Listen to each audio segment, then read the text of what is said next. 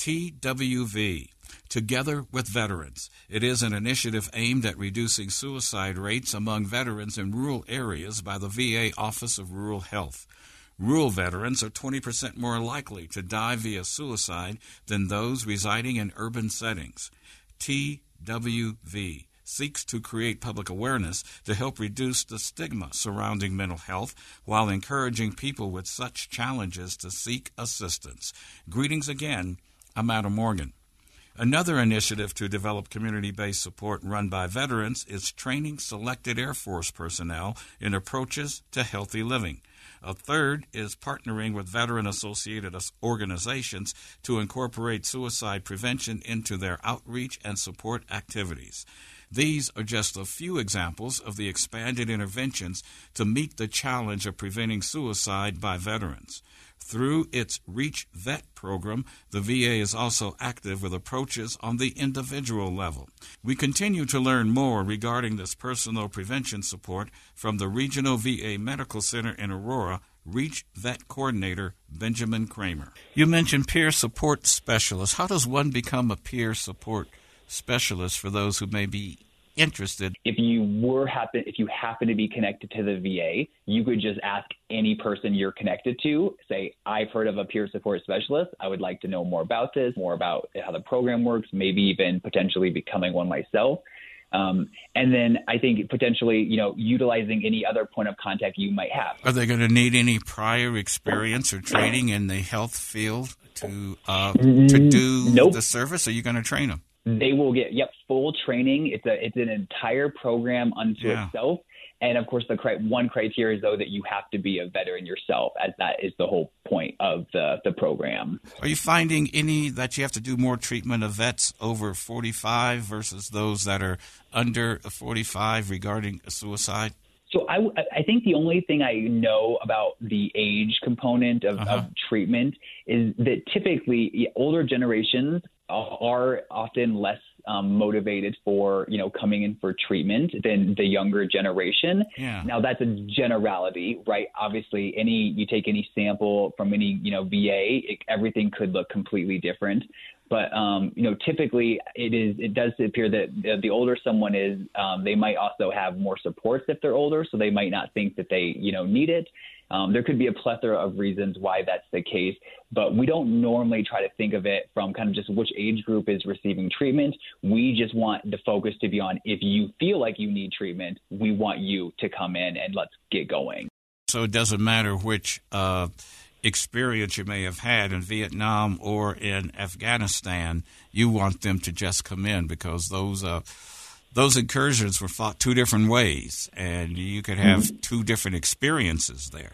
Correct. And we also talk about, military competence, right, cultural competence. And we want to recognize that although certain, groups of individuals such as, younger OIF individuals versus older, Vietnam or any other era, we know that there's differences to those groups. And so really, when it comes to suicide prevention, which does translate, to mental health treatment, we do want to focus on what we know about that group culturally and then target that in whatever useful manner we can apply it to.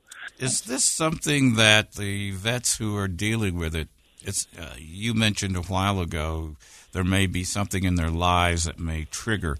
They may be dealing with this for the rest of their life. So is that something they really can't say, well, I've been treated, now I'm going to be okay, because 20 years later something may happen and it'll trigger and bring them back to it again? That is a great question. You are essentially describing the lifespan of mental health treatment, right? The goal typically of mental health is to, make someone's symptoms better and improve their lives regardless of whatever their symptoms happen to be.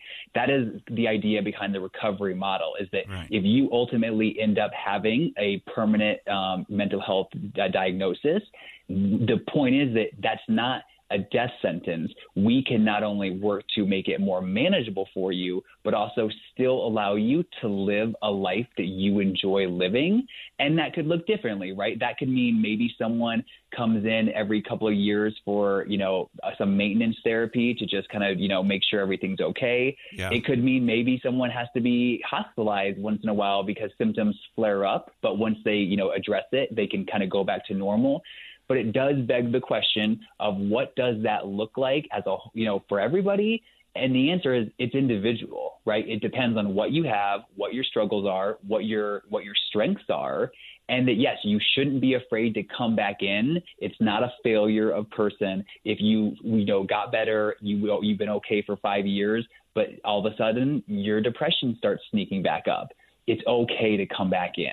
It's okay to come back in. That begs the question, can the VA give mental health services to veterans who may have a mental health issue that's not service-connected?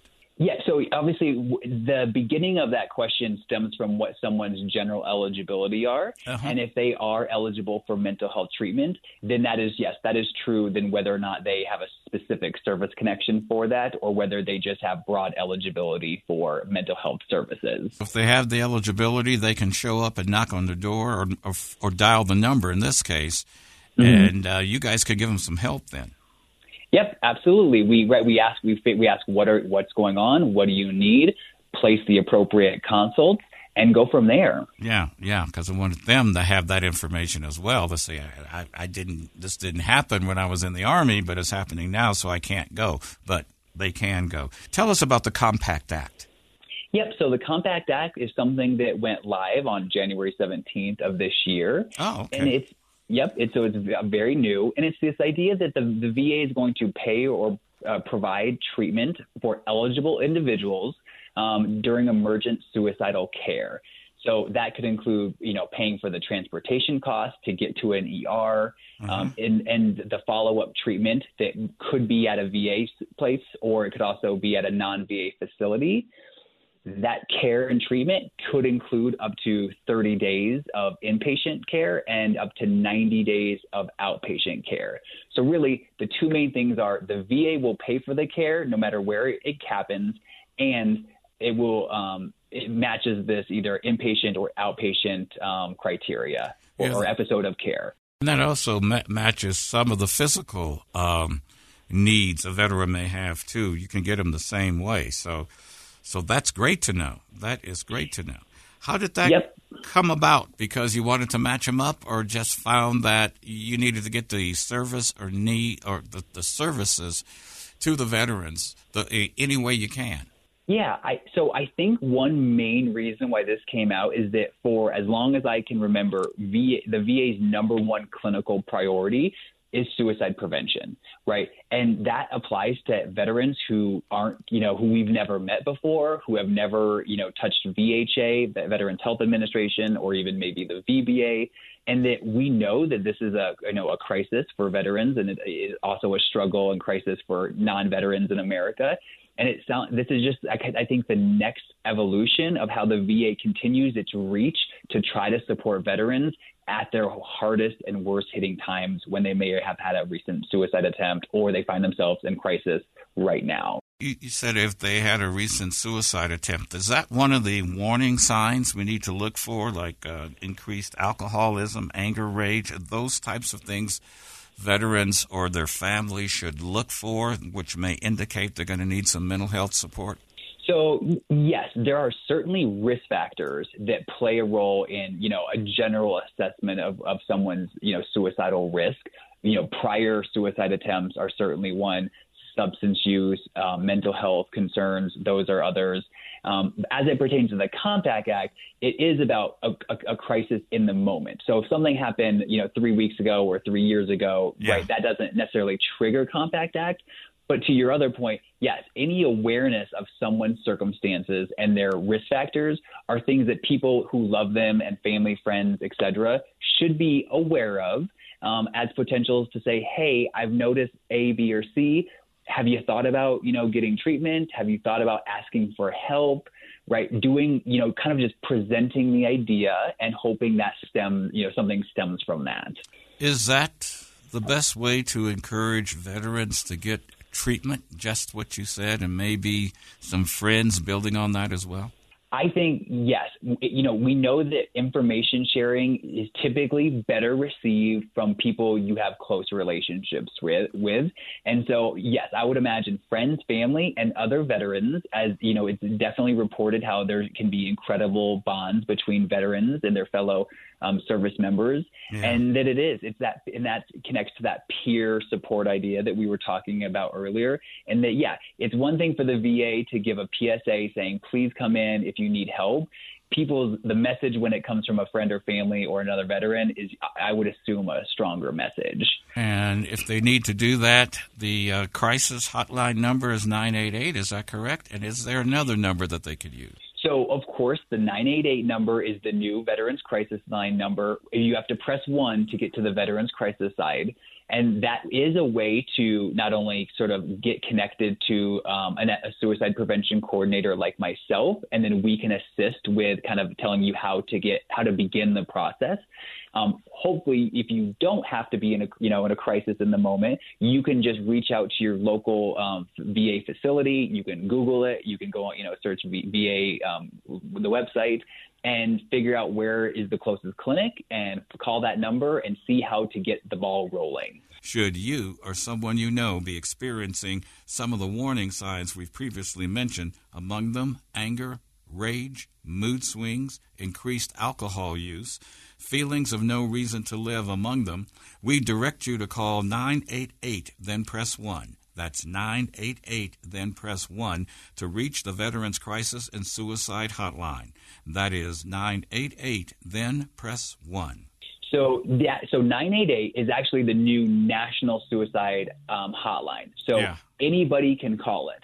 And then once you call it, you press 1 for it to be rolled over to the Veterans Crisis Line. If veterans are feeling some of the reasons, exposure to trauma, stress, isolation, having trouble reintegrating back into society. And speaking of that, are we finding among the homeless are veterans who need mental health support? So, we can hit on all of those questions. So, one, reintegration, right, from, from discharging from the military, that is a hard transition for many people, right? And it is also a higher risk time period for veterans for attempting suicide. So, the VA really tries hard to bridge them as they come out of the military to make sure that they don't fall through the cracks and that they don't just slip down and then we don't, know how to help them. Mm-hmm. As it pertains, to homeless individuals and homeless veterans, there is definitely, strong correlation between being currently homeless and having other struggles such as mental health or substance use. Yeah. And the VA has housing programs for those individuals. And we always encourage, veterans of whether homeless or not, that, there usually is a resource that is already ready for you. You have to know about it and or, find a way to activate it. And you encourage families to let the veteran know about it if they see that veteran is having troubles and challenge. Absolutely. It never hurts to call the VA and ask what can be done for this veteran under these circumstances. And there's no wrong door. We are a customer service-based organization. It doesn't matter who you randomly call. If you tell them what you're trying to do, they will get you to the right person to support that. And the other reason why I bring that up was that at a women's veteran conference here about 10 years ago now, some of the ladies there who came didn't think they could come because they weren't a veteran. And they were assuming being a veteran meant you went into combat. Yep. And they didn't have combat, so I'm not a veteran. So I guess I'm putting that out there again for the women that are there. You are a veteran if you've been in there, so you can get the help you need. Yes, absolutely. Don't assume you are not eligible for something until you ask about it, right? Mm-hmm. A good idea for this and for probably lots of other things. Our appreciation for joining us again to Benjamin Kramer, the Reach Vet Coordinator at the VA Medical Center in Aurora. Once more, Should you or someone you know be experiencing some of the warning signs we have previously mentioned, anger, rage, mood swings, increased alcohol use, feelings of no reason to live among them, we direct you to call 988, then press the number 1. That's 988. Press 1 for the Veterans Crisis and Suicide Hotline.